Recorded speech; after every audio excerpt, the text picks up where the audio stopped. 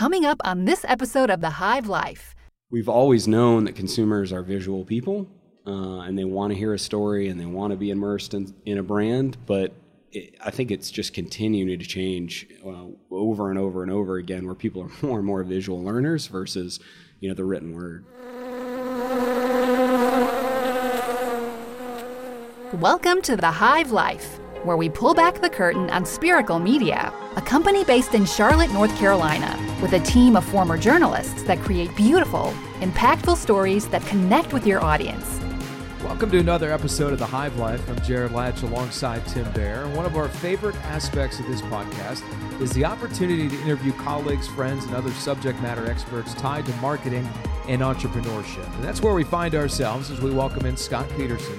Scott currently leads the client service, development, and marketing for Infographics. Complex information simplified is their tagline. He also spent 18 years in sports and brand marketing, as well as a stint in the nonprofit world. He's also a cancer survivor and overall just very knowledgeable when it comes to utilizing video content. So, Scott, thanks for being here with us. Thanks for having me. I appreciate it. So let's start off naturally with your current role with Infographics. If you just give us a quick explanation of the company, 30,000-foot view, and your current role. Yeah, absolutely. So my current role, as you stated, right, heading up marketing, business development, and client service. And Infographics, really, it's a company. It's almost 25 years old. We started as a company that was doing technical documentation, so instruction manuals, service manuals, things like that.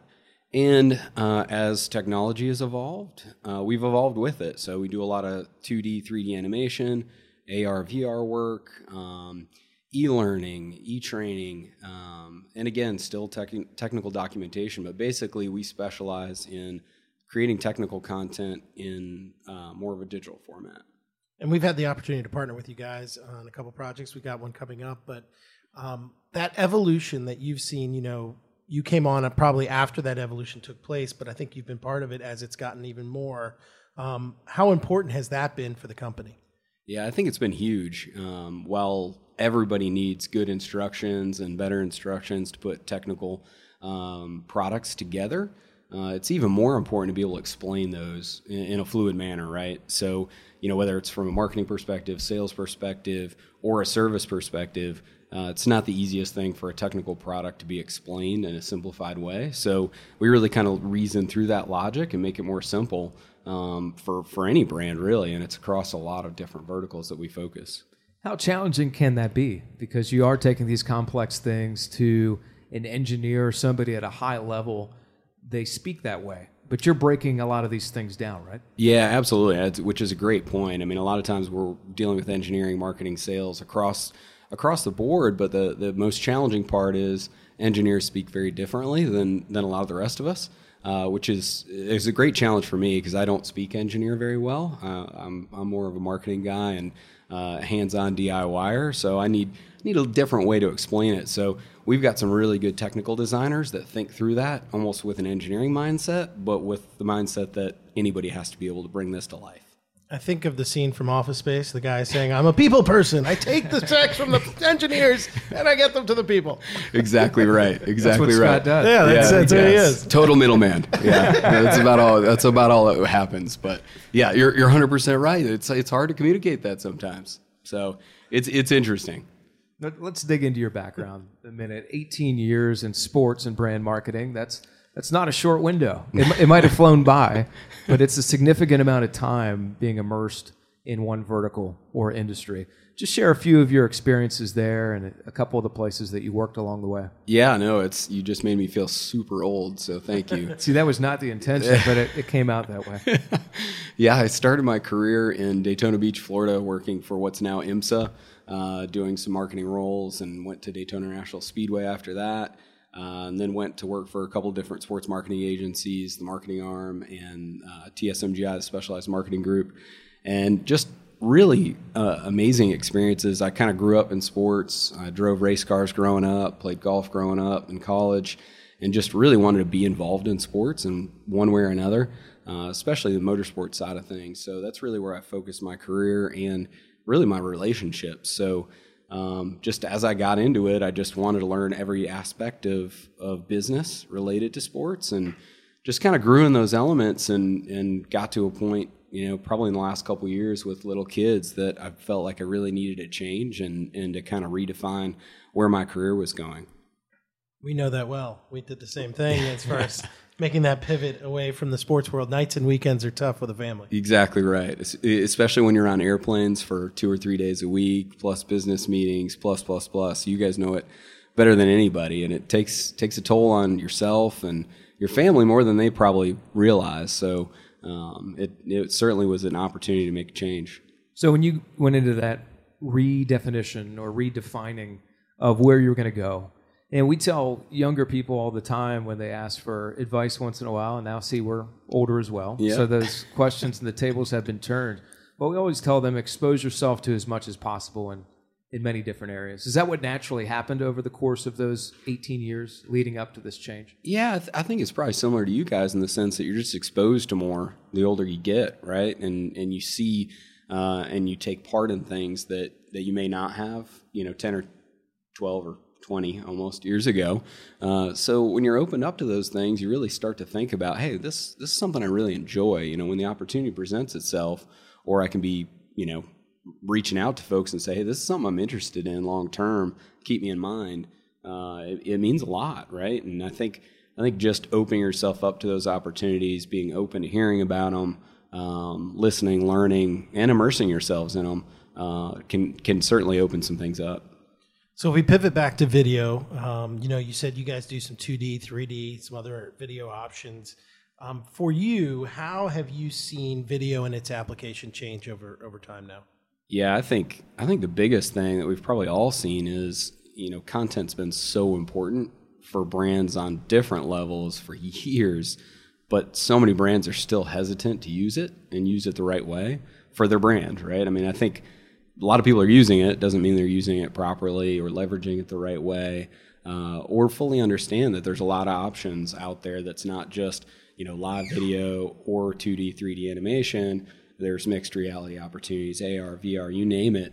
There's just so many opportunities now with technology to engage consumers. And I think we've always known that consumers are visual people. And they want to hear a story and they want to be immersed in a brand, but I think it's just continuing to change over and over and over again, where people are more and more visual learners versus, the written word. Was there a point, Scott, when you had an aha moment where you realized the potential of video had arrived and there was a lot of opportunity in that space? Yeah, I would say it was probably a good 8 to 10 years ago in the sports marketing world, just where we were getting deeper in telling a brand story through different mediums and really trying to connect athletes and their stories with the brand and make that natural emotional connection versus just telling a cool brand story, right? I mean, I think you guys know, and you do it every day, telling that emotional story is certainly more impactful than just telling a really cool visual story. When you look at the future in video and how it's being used, I mean, you touched on it there with VR, AR, those kind of things, but what do you see coming down the pipe in that next 3 to 5 year window? Yeah, I think especially for us, what we're seeing is, with the AR, VR side of things, mixed reality and XR, the ability for people to train in sort of a real environment that's not dangerous or challenging, especially with a lot of the clients that we have. It's not just people building technical products, but a lot of them have technical services, or they have field service techs that need to be out there and really educated. And it's really hard to do through some of the current e-learning and training platforms. And, we're really working hard to kind of get ahead of some of that and be a part of it and develop good content, because there's some great platforms out there that a lot of companies already have and own and they've invested heavily in, but the content's not there yet, or they're not investing in it heavily enough yet. So I think that's an area that's really going to be a big opportunity for us and just business in general. We could build off that last response. So pet peeve related to video that you see, we all have them, and maybe you hinted at it a little bit when you talked about people not utilizing it to its potential in the way they apply it. What would that be that you see too often? I would say two things. One is that they're not using it enough, and using it in a way that's not a real emotional connection, and it's coming through organically and really true to the brand. I think people are trying to find, hey, what's the demographic we want to hit, and let's just try to talk to them in a way that they might react to this, instead of really being a part of that culture, which is, I think, the essential to good content is not just telling what you think they want to hear, but making sure you know what they want to hear and being a part of it.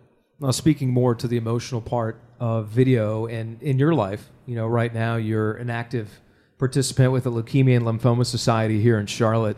You're a cancer survivor yourself. So when you go through something like that, how does it change you? What do you learn from it? What do you take now with you every single day? Yeah, no, and thankfully I'm a 12-year lymphoma survivor, and I definitely took the stance that I wanted to give back. So I'm on the board here in Charlotte, and I'm very, very active in fundraising, as well as just community events, speaking at events, just sharing my story. So it's been essential to kind of the next phases of my life. Every day trying to teach my kids, and my wife is so involved with everything that we do with LLS as well, and just supportive of how important that is to me to be able to give back and share my story. And it's really translated to the business side of the world for me. Like we talked about, right? Making a big life change and a career change, spending 18 years in one profession isn't an easy decision. But that experience certainly helped me make that decision much more quickly, because I wanted to chase a passion for giving back as well as doing something that I enjoy every day, because life's just far too short to do something you don't enjoy. We had the chance to work with you guys this year in your project, getting ready for the big event. I mean, we always cycle things back to video, but the importance for a nonprofit to be able to use video to tell a story and to sort of promote action and promote giving. You've seen that sort of on both sides of the card. Where do you fall on that? No, absolutely. I mean, you guys were such a huge help with donating some time and resources to support the Leukemia and Lymphoma Society's Man Woman of the Year campaign this year. And I think the most important thing, and we kind of touched on it earlier, is emotion. The emotional connection, it couldn't be a deeper one with nonprofit. And be able to tell those stories in a way that people really understand the impact that their money's making. People have a lot of choices to donate, and it's hard sometimes for a nonprofit really to share where are those funds going. You don't get to feel it. You don't get to touch it. You really don't get to see it a lot of times personally. So if you can bring that to life in an organic way where people really can see that their money, especially through LLS, is going towards research and what that research is really doing, how many drugs are being approved by the FDA that hadn't been 10 years ago, how much better those treatments are, what the survival rate is becoming. So it's so impactful for content to bring that to life, especially in nonprofit, probably even more so than so many other fields. I had the chance to go to that event, sat with your parents actually. Yeah, wow, who were great, and I'm glad they behaved themselves. But I was blown away at that event. I mean, the size and scope and the amount of dollars raised in one night. I mean, it obviously is a lot of work over months. It's not one night, but just to sit back and look at that and see the community, and I think Charlotte was number one, if I'm not correct. Yeah, they were number one. So that competition, there's a Man of the Year, a Woman of the Year, and then usually a chapter that wins. And Charlotte took home pretty much all the hardware. So it was Man of the Year, Woman of the Year, and Chapter of the Year. And Charlotte raised over $3 million, and that's a 10-week campaign. So while a lot of these people that participate will commit early enough to plan, they really can't take any funds before 10 weeks. So they only have 10 weeks in the winter here in Charlotte. We actually held the record until this year of $378,287 that we raised, and they made us look pretty bad. So Nancy Hamlin, who is absolutely amazing, raised almost $900,000 insane in 10 weeks, and Rob Hope raised almost $700,000. So I've always been a fan and a competitive person of wanting to set records and wanting to be the best at everything you do. This is one record that I don't mind getting smashed into the ground, because it means we're closer to a cure, which is pretty cool. Now, looking at your personal motivation, you're a motivated guy. You've been successful. You've refined the path that you wanted to go in. You go in a different direction. Where does that come from? What drives you every day? Yeah, I mean, I think there's a lot of things. One, I think I was just raised that way, that, you got to work for everything you get. Nothing gets handed to you in life.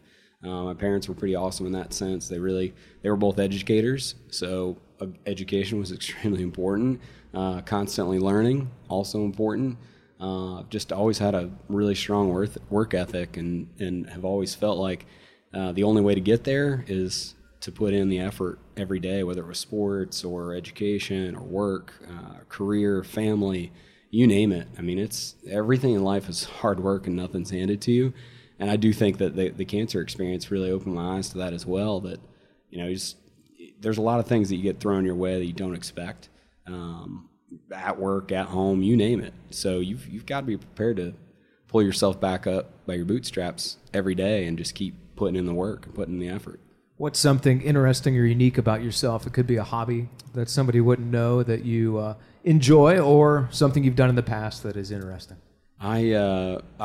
It's, as you guys know, with kids, a lot of the things you really enjoy tend to go to the wayside slightly. They've been slightly diminished. Yes, they pivot. The things you enjoy are now hiking with your kids instead of hunting or golfing, or DIY is still a big thing for me. Our family works on a lot of projects together. My wife and I have built our girls a tree house in our backyard out of wood we found in construction dumpsters, and we just like to find things and build things and try new things. She likes to find things on Pinterest and say, "Hey, can you build this for me?" Sure, I think I could figure that out. Nice. All right, and then we'll circle back. One last question for you. Any advice on overall content or video strategy that you would impart? Yeah, I mean, I think the best advice really is figuring out what's best for you. I mean, I don't think there's one turnkey solution, one great story that can be told, etc. I think it's aligning with the right companies to learn about your brand, understand your brand, and cultivate kind of what that next step is for them, whether it's, animated content, live content. I mean, there's so many right ways to go. It's just figuring out what that right strategy is and moving it forward. Well, that'll wrap things up for this episode of The Hive Life. Scott, we appreciate your time.